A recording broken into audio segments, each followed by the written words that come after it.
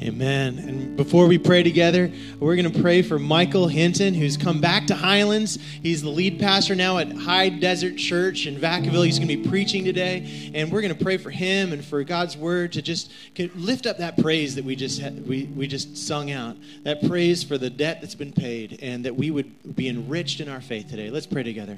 God, we thank you so much for bringing Michael here. That it is so encouraging to see the way in which he stepped out in faith and answered the call to be lead pastor at a church that is just like this one, leaning in on your word, seeking for your guidance, and that we could all be like him, be vessels of your love to one another, that we could be just envelopes carrying the good news to the doorsteps of those who have no knowledge that, Lord Jesus, you have paid it all. That there's nothing that could keep us from you. That, Lord, you are drawing us into you, and by the power of your love, you are overcoming all of the darkness and all the pain of this world. And so we praise you, God, that today we get to be filled up with the truth of that love, and that our hearts will be softened, we know that, by your Spirit working through Michael. And we praise you, God, and pray this in Jesus' holy name. And all God's people shouted, Amen. All right, please have a seat and welcome to Highlands again. Welcome back. Brother. Thank you. Thank you.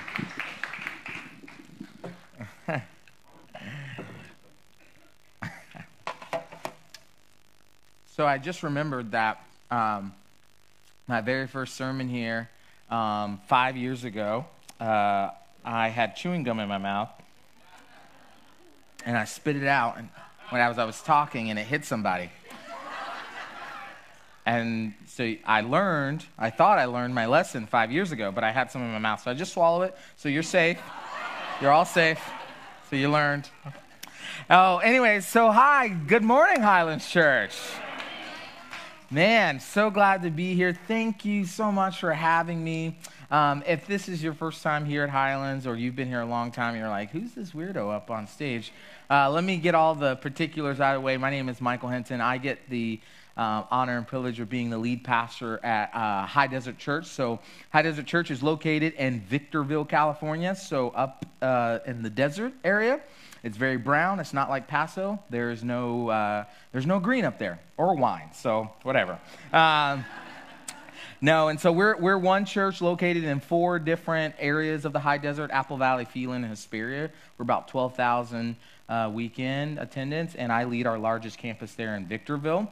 So many moons ago, 5 years ago, Highlands Church plucked this young 26-year-old immature weirdo out of Owensboro, Kentucky to come to California. And it was my very first ministry job out of college, was right here in this place. And so, so privileged. I was the director of student ministry. They paid me to goof off with students, people. So, you know, the joke's on them. So, no. I'm married. I have a beautiful, she's the love of my life. Her name is Erica. And then we have 3 beautiful kids. Oh, yeah. There they are. I'm really dark on the screen anyways. So that's Kira. That's our oldest. She's 9. Our youngest, Ashlyn, she's 6. And the son, he's for sale, so don't worry about him. No, I'm just kidding. His name is Cohen. He's 3. He's a joy. Anyways. Just kidding. All right, so let's get into what we're getting here today. I hope you're ready for some church. If you're ready for some church, say amen. Amen. All right, here we go. Everybody say with me, trust issues. Trust issues. Man, you say that like you have them. Okay, so a trust issue is any time that somebody close to you, maybe a family member or a friend, maybe they hurt you, maybe they said something that hurt your feelings, or maybe they abandoned you in some way, maybe they let you down, maybe you have a spouse, hypothetically, who says they love your cooking, that you're the greatest cook ever, you're the sexiest cook ever, and then you find them throwing away your food after you've cooked for them. I'm not talking about anybody in particular. She won't be here to the 11 o'clock service. So anyways, I'll change that later. But so what ends up happening is that you take this betrayal and you're a little bit more cautious, right? You're a little bit more cautious the next time. You're a little bit more guarded. You're a little bit more skeptical towards the intentions of others. Now, here's the problem. Here's where a trust issue becomes a real problem, is when you start to project that hurt onto somebody else, right? When you project that hurt you've experienced and you put it on other people. Like, I was hurt so long ago, so now because I was hurt by a certain type of person and you look like that type of person, I'm not going to trust you. Or somebody said something just like that, and because you just said it, now I'm done with you forever, right? We begin to project our trust issues on other people. That's how a trust issue works. Now, here's the thing. None of us came into this world with trust issues at all. Like, I don't know if you knew that or not, but you didn't start this life with trust issues. Like, as a baby, you just trusted that whatever your parents were giving you was good, right? You didn't think that that bottle was contaminated or anything like that, right? You just took it in. You took those hugs and those juggles, some of you those drops, whatever it was, right? You took it, you held on to it. You didn't trust. You did trust. You didn't have a trust issue. See, trust issues are things that developed over time. And what ends up happening is that we have interactions with others that end up letting us down, and it teaches us that maybe we should be a little bit more guarded. When I was a junior in high school, I was a loser, just so you know, not as cool as I am now. And so when I was a junior in high school, I had no intentions of going to our junior year prom at all, none whatsoever. But there was this girl, her name was Priscilla. She was the most beautiful girl in all of our high school. I'm pretty sure she was the most beautiful girl in all of the state of Florida, okay? That's where I'm from, born and raised. And so I just thought, I don't even know if I should even go to prom, because I was like a quiet kid and I didn't have friends or anything like that. So like I knew that if I'd asked her to prom, she'd say no. I knew if I even asked the school janitor to prom, he'd say no. Like, it wasn't going to happen, okay? But you know what? For some reason, I just got the courage. I don't know what it was. I just got the courage to ask her. So I went up to her, and maybe she just had pity on me. I would have had pity on me. But I went up to her and I said, Priscilla, will you go to the prom with me? And she was like, yeah. And I was like, oh, you said yes. I don't really know what to do right now. This is interesting. So I used to work at this store. I don't know if there were any out here in the West Coast, called Winn-Dixie. It was a grocery store way back when. Okay, I was a bagger, and I took on every single shift known to man because I was going to make the biggest impression on Priscilla. I mean, she was the most beautiful girl. It's my junior year. I only got 2 more years to go, and then I'm out. So I got to win her heart now. So I went out, and I got a tux, and I got a corsage, and I rented a car for us, and so Naples, Florida, if you've never been to the East Coast and to Florida, they have gorgeous beaches. That's where I'm born and raised. Gorgeous beaches. They're not as beautiful as the West Coast, but they're gorgeous back there, okay? West is best. Just remember that. And so I had this whole plan. We'd go to the beach first, walk on around the ocean so that we could have, that moment, and then go to the prom and then go back to the beach, okay? So we go to the beach, we eat on the coast there. It's gorgeous. It's a great night. I'm making her laugh. She was saying things like, man, I didn't even know you were this funny. I didn't even know you existed until now. Like, this is awesome. And so we're having a great night. We go to prom. We dance our night away. It's so great. So we go back to the beach. We're walking on the beach barefooted. We're just talking and having a great conversation. And her eyes are glistening. My eyes are glistening. Like, I just know this is the moment to pop the question. Like, to make her mine. So I look her in the eye and I say, Priscilla, will you marry me?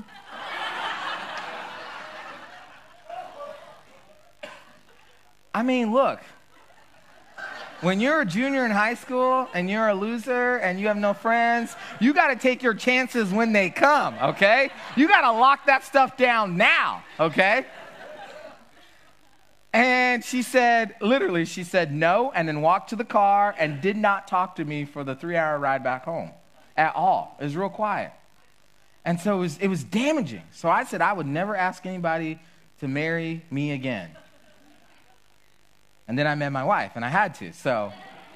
But that's what trust issues are. That's how people find it alone.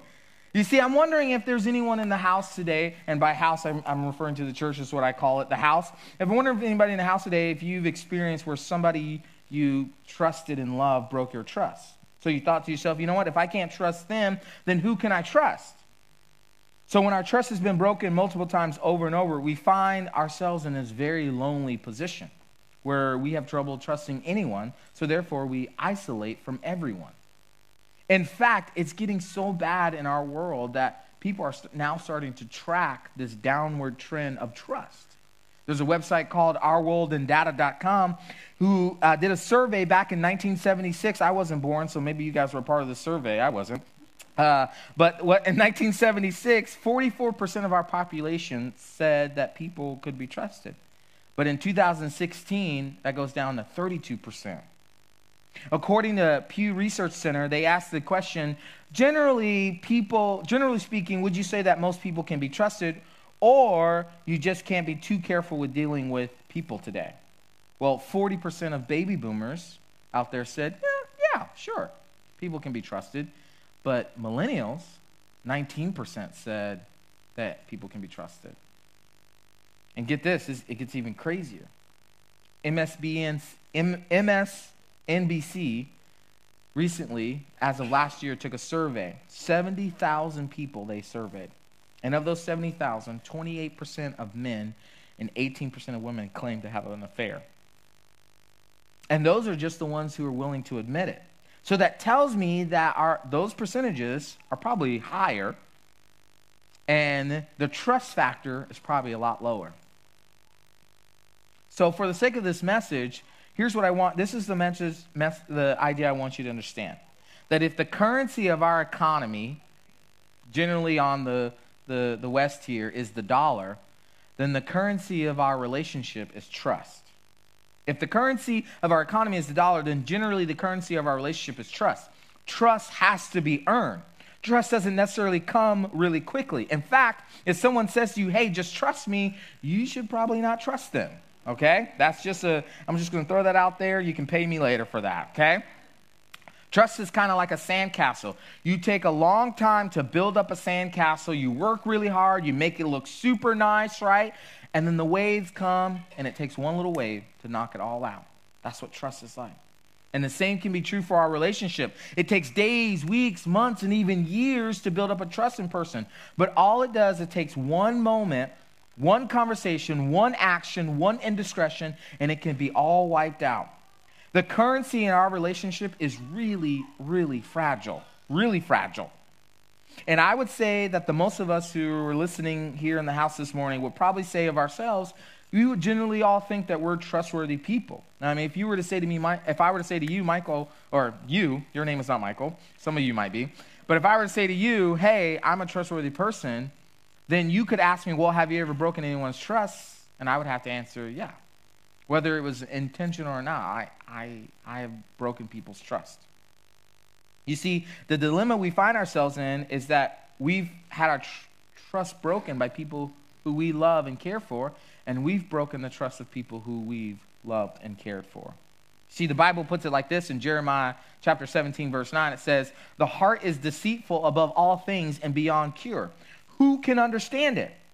This is saying to us right here that you can't even trust yourself. You can't even trust your own heart, let alone the hearts and the intentions of other people. So where does that leave us? Does that mean that we should just blindly put our trust in everyone and that we should just be hurt all the time? Or does it mean we should isolate ourselves and trust no one? Like, where do we go from here? And that's the issue I want to try to address today in the time that I have. I'm probably going to go over. I apologize. No, I don't. The Bible talks a whole lot about trust, but never does the Bible say that you should put your trust in another human being.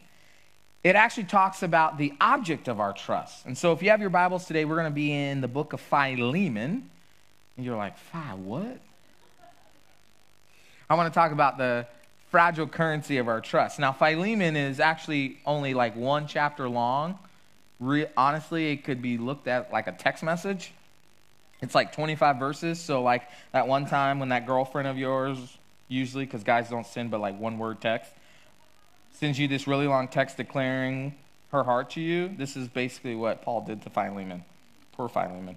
In fact, if you're new to the church today, the most of the New Testament is made up of letters that Paul wrote to individuals and that God inspired, and now we use that as the way to instruct how we should live in this Christian life and to help us see the power that is of Jesus. But in this particular letter, there's a unique sense that Paul is going to ask for a favor of someone that he's known for a while. Now, Paul writes this message from a Roman prison cell to a man named Philemon who's living in the city of Colossae. But Paul met this guy years ago in Rome, and Philemon had become a Christian under Paul's ministry. So Paul's writing to him. So we're going to look at a couple verses starting in verse 4. It says, I always thank my God as I remember you in my prayers because I hear your love for all his holy people and your faith in the Lord Jesus. I pray that your partnership with us in faith may be effective in deepening your understanding of every good thing we share for the sake of Christ. Your love has given me great joy and encouragement because you, brother, have refreshed the hearts of the Lord's people. So what Paul's doing, he's saying, listen, I'm acknowledging the kind of person you are. I'm acknowledging the kind of heart that you have. I'm acknowledging the fact that you've actually lived your life very openly towards other people. Now he's getting ready to address the issue that's at hand. And in order for us to really understand that, let me give you a little bit of background. Philemon had this slave named Onesimus, okay? And there's something that I think happened between the two of them. And maybe I think Philemon had done, or Onesimus had done something wrong to Philemon. And I think vice versa, Philemon may have done something wrong to Onesimus. And so there's this break of trust in the relationship. And Paul is going to address this because, see, Onesimus then goes to Rome and through Paul becomes a follower of Christ. And now Paul is going to send Onesimus back to Philemon, and so he wants to kind of repair this relationship. So here's what he says in verse 8. It says, therefore, although in Christ I could be bold and order you to do what you ought to do, yet I prefer to appeal to you on the basis of love. It is none other than Paul, an old man now a prisoner in Christ Jesus, that I appeal to you for my son Onesimus, who became my son while I was in chains. Formerly he was useless to you, but now he has become useful to both you and me. I am sending him, who is my very heart, back to you. I would have liked to keep him for me, so that he could take your place in helping me while I'm in chains for the gospel. But I did not want to do anything without your consent, so that any favor you would do would not seem forced, but be voluntarily. Perhaps the reason he was separated from you for a little while was that you might have him back forever. No longer as a slave, but better than a slave, as a dear brother. He is very dear to me, but even dearer to you, both as a fellow man and as a brother in the Lord. So if you consider me a partner, welcome him as you welcome me. If he has done anything wrong, now I want you to catch this, church. If he has done anything wrong or owes you anything, charge it to me. So Paul is addressing several different things in this correspondence. But one of the primary things he's doing, he's saying, listen, the two of you are followers of Jesus now, okay? That should actually change a whole lot about the way you interact with each other. And Paul basically is vouching for Onesimus. Now, if you've ever written a letter of recommendation for someone, or if you ever stuck your neck out and vouched for someone, you're putting your reputation on the line. And this is what Paul is doing, and actually a lot more. He's saying, listen, I know there's been some kind of break in the relationship and a break in trust in your past. Now I'm urging and pleading with you both to do some trust rebuilding that has been lost in your relationship, and as a result, probably lost in your life. Now, as you're reading this, maybe you thought, as I did, like, Paul, why is this such a big deal? Like, you're in prison. I mean, it's not like your life is insanely busy. You could do a lot other things. Why would you take this moment to send this letter to Philemon? Why is this such a big deal? Well, I think the reason why this is such a big deal is because Paul knew that what was going on between Philemon and Onesimus would be the same stuff that you and I experience every day on a daily basis now, hundreds of years later. Chances are in your life you had a relationship, and maybe if you're being honest, probably multiple relationships, in which your trust has been broken.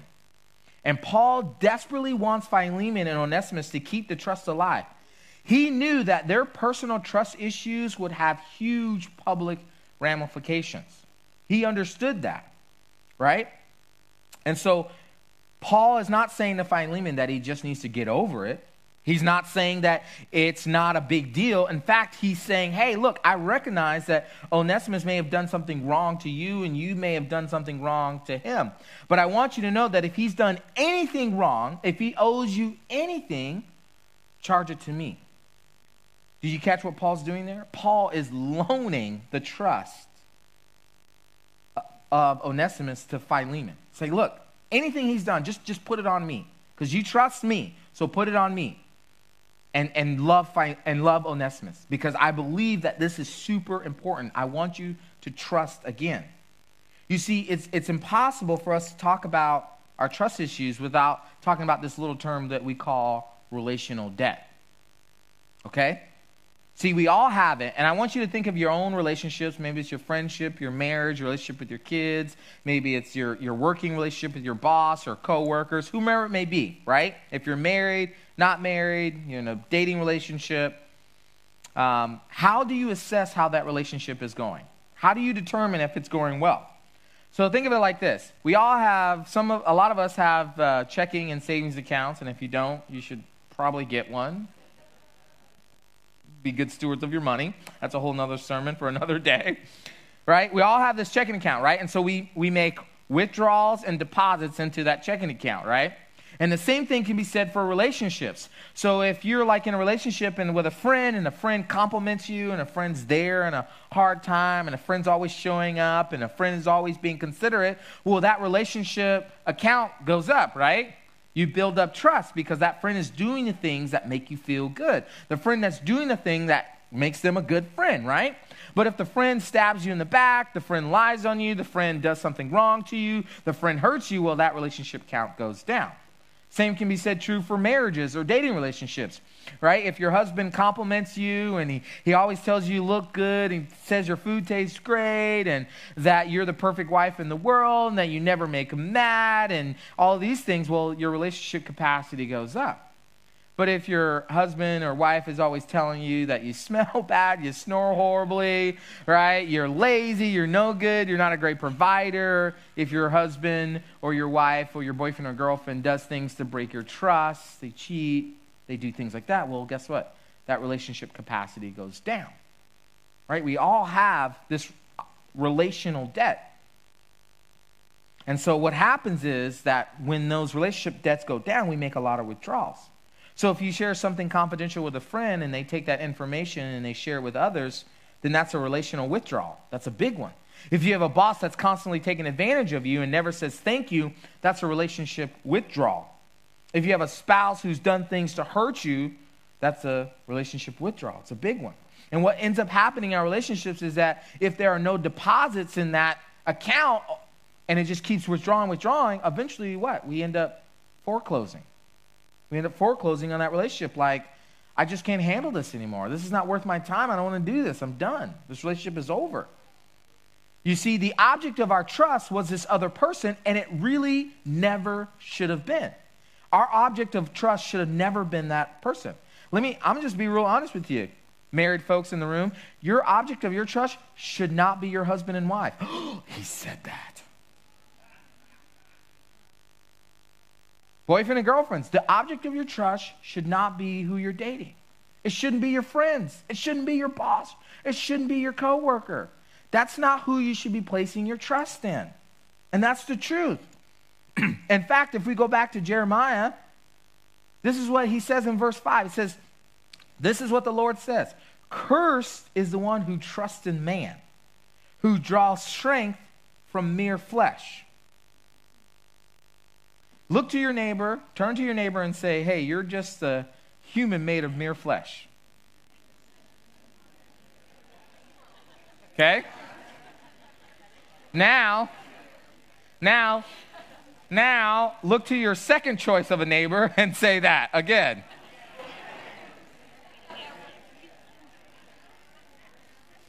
We're all just humans. And that's what God is saying. He's saying, hey, don't put your trust in human flesh. See, Jeremiah says, we rely on human strength, and guess what? They turn their hearts away from the Lord. That people will be like bush in the wasteland, and they will not see prosperity when it comes. What he's talking about here is relational debt. He's saying, listen, we're all imperfect, flawed, broken, messed up people. Even if we don't want it to happen, guess what, church? It's going to happen. It's going to happen. So when we've been through enough withdrawals that have happened in our relationship and we get to a place like this, and we say, you know what, I'm tired of being taken advantage of. We write those people off of our lives, and maybe we have every reason to. I'll be the first to admit. We have this term that we like to use a lot called exes, right? Raise your hand if you have an ex in your life. Some of you are like, I'm not admitting that in church today. We all have exes. We have ex-friends, ex-roommates, ex-bosses, ex-jobs, ex-husbands, ex-wives, ex-girlfriends, ex-boyfriends. Some of us would like to have ex-kids, okay? And so we all have exes, right? And we really don't have much of a relationship with them anymore, or maybe we kind of do because there's kids involved or whatever it may be. And it's fundamentally changed. There's really not a lot of hope to repair the relationship to what it used to be, right? And I guess we could live our lives that way, but do we have any more peace with that? Do we have any more joy with that if we just made everybody exes? Right? And now this is where the book of Philemon comes in along, and Paul urges Philemon to trust again. Now this is somewhat nuanced and it's tricky, and I want you to clearly hear me say this, church, is that I'm not saying that you need to actually let that person back in. I'm not saying that there shouldn't be some boundaries that are established. I'm not even saying that you should allow access to your heart to them anymore. Actually, you probably shouldn't. In fact, especially in the case if there was any abuse or anything like that, what I am simply saying is this: don't let that person stop you from trusting again. Don't let that person prevent you from having trust because they broke yours. Paul puts his foot in the door and he says, hey, don't go there, Philemon. Please keep the door open on trust. Trust wasn't the problem. It was the object of your trust that became the problem. It was the object. It was who you put your trust in that created your problem. You see, what happens is that the opposite of not trusting is to be a suspicious person. It's to just think, you know what, everybody's out to get you, and I'm not going to trust anyone, and I'm going to keep my heart locked down, I'm going to keep my gates closed, and I'm going to keep people at arm's length. You know what that's called? That's called being a cynic, right? Cynics will take anything you say and they'll spin it. Cynics will take anything you say and they'll reject it. And it literally has nothing to do with you. It has everything to do with the broken trust that they've had in their life, that people have happened to them. And if I'm being honest this morning, there's a cynic that kind of sort of lives in all of us. We're all kind of cynics at some point. And here's what cynics do. Cynics project past hurts and betrayals on future opportunities in relationships. Like, we've never met before, but because you were wearing that ugly San Francisco Giants jersey, I just automatically hate you because one time I went to the park and a Giants won and some guy spilled beer on me and I was done, right? I hate your guts. Or maybe it was a friend in high school or college and they made fun of you, and so now you see somebody just who acts in that same way, so you automatically shut your life off to them. Maybe a relationship, whether it was husband or wife or boyfriend or girlfriend, hurts you. And so therefore now you're like, you know what, I'm never going to take that step to marriage, or never going to date again. I'm never going to be in that job again. I'm never going to do anything like that because, you know what, I've locked my heart down so that I can protect myself from being hurt. When I was in college, I had a job at the YMCA, and my boss, his name was Eddie, he hired me. And, over the time of working there, Eddie and I became really good friends. I mean, like best friends. And I don't have a lot of best friends in my life. I never really did. But I really, really became really good friends with Eddie, and our families became really close together. We'd hang out all the time. We'd go on trips together. We watched basketball. We did a lot of stuff together. We became really good friends. Even so much so that I remember Christmas, December 25th, 2012. That morning, I get a phone call from Eddie. His wife just told him that she was leaving because she'd been in a same-sex relationship for years. And guess who gave up his Christmas to go spend time with him, to walk him through that difficult season of his life, only to 4 months later be fired? Talk about destroying trust. And what it did is that it made it really hard for me to ever trust anybody in authority over me ever again. I was always closed off to anybody who was my boss. Never extended a hand because I didn't want to get hurt like that again. You see, what I did is I began projecting my past hurts on my future relationships. And I just locked everything down. Now, let me tell you, being a pastor, and I can only imagine for James and Katie and those that are on staff, I remember. But even in my context where we have a lot more people who know me than I know them, I'm always like a little leery about people who want to be my friend. Like, why would you want to be my friend? What's the purpose of you asking me to lunch? You see, because I have trust issues, and I don't think what you want is going to be good for me. So I'm just going to keep you at arm's bay. I'm going to preach the word. I'm going to love you from afar, but I'm never going to let you in. And what I've had to learn is this idea of vulnerability. You ever heard that word before? Vulnerability. Here's what vulnerability says. I'm going to let you in even though I know you can hurt me. Now, I don't let a lot of people speak into my life because that'd be crazy and I'd be in the loony bin and that would not be a good thing. But what I've had to do is I've had to let some men in my life, into my life, and some women to come in to say, you know what, Michael, here's where you're being an idiot. Here's where you're not being smart. Here's how the Lord is loving you and pushing you. What I've essentially done is given them the gun and the bullet because they could really do some damage. Like, I'm going to share information with you that if you wanted to, you could destroy me. You could really hurt me. And I have a couple of people in my life, one is in the room today, who I've given some information to that if they wanted to, they could really just destroy me. But you know what? That's the only way I can keep my trust issues because I've trusted you with the information that I've got. That's how we keep our trust going. You see, God says, please do not shut the door on trust. Please keep it open. Please be a trusting person because the alternative is that you isolate yourself and you become hardened and you grow as a cynic.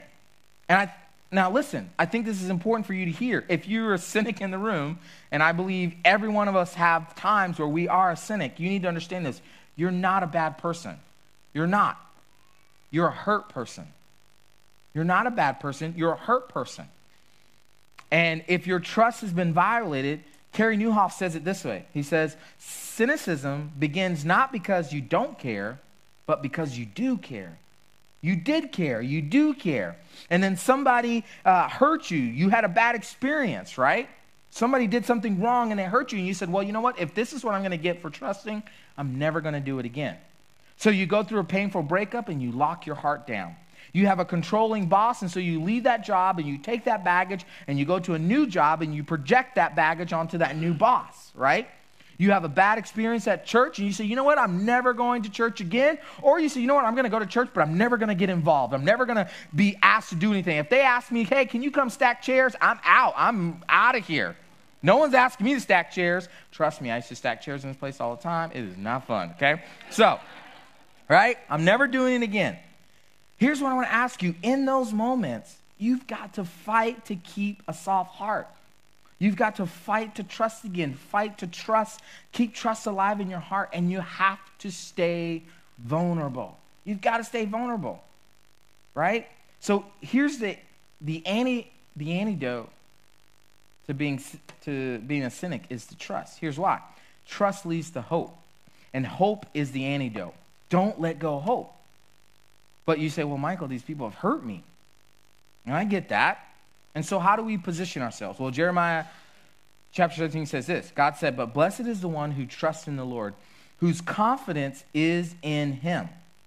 God says, put your trust and hope and your confidence in him, the one who is trustworthy. Here's what will happen. If you do, this is what Jeremiah writes, if you put your trust in the Lord, you will be planted like a tree planted by water that sends out its roots by the stream. It does not fear when the heat comes. Its leaves are always green. It has no worry in the year of drought and never fails to bear fruit. Now, we live in the state of drought worry, literally. It's like everybody's conversation. Oh, how's the day? The drought is bad, right? And we've had unprecedented rain. You know, on a side note, and all the time I lived in Paso, it rained 2 times. Okay? Now that we're back, it rains like every other day. So rude, this weather, okay? But when we put our trust in the Lord, man, we'll never go astray. So the antidote is not to pull back and say, you know what, I'll never trust anybody again. No, that's not the solution. The solution is to put your roots deep in the Lord, to stay connected to the Lord and to develop the roots. Now, can I just say to somebody who may be visiting for the first time, or maybe you've been away from church for a long time, or maybe you've been here and you're still just like, I just don't know. Can I just tell you that this is what the Christian life is like? It's broken, it's flawed, it's hard. We get hurt and we hurt others all the time. But that doesn't mean that we cannot trust. That doesn't mean that we can't open ourselves to trust. Now, the band's going to come and they're going to sing this great song about freedom, that being free. And I want you to understand this, that the invitation today, and maybe you're not fully convinced, but the message, I just want you to know this, that you can trust if you change the object of your trust. That no longer should you be trusting just the people that you do life with. Like, I mean, you should trust your husband and your wife, but they are not the object of your trust. They are not the people who you hold everything and all of life together with. No, the object of your trust should be the one who created you, the one who sustained you, the one that made everything, the one that knows every single hair on your head, who loved you, who saw you at your worst and saw you at your greatest. That's the object of your trust. Because when you put your trust in the Lord, guess what, church? You don't have to worry about it anymore. The Lord has got your back, right? That's who we should put our trust in. That's who is going to sustain us. And when we put our trust in the Lord, guess what? Your relational account, Paul says it's immeasurably more than you could ask or imagine. Jesus, we thank you so much for this day. Father, we thank you that you're the God of all things. You're the God who created the world. You created everything we see, know, touch, feel, smell, and the things that we can't see, God. Lord, we know that you're faithful, that you've been the same. You've been who you are this whole time. You've never changed. Lord, your word is precious and honorable to us. We know you follow through. We know you never let us down. You say you'll never leave us, and you've never forsaken us. And so, God, because of that, we can trust in you. We can trust who you are. Lord, in everything, in all of our relationships, God. Lord, may our focus and our trust be in you first and no one else. Because if we trust you, Jesus, then our trust will flow to all the parts of our life that needs to be there. And listen, church, I just want to tell you, I want you to hear me when I say this, that if you're hurting, that if you're broken, man, you are in no better place. In all my time of ministry, I've not found a better church that you can heal than right here at Highlands. We used to have this saying here, no perfect people allowed.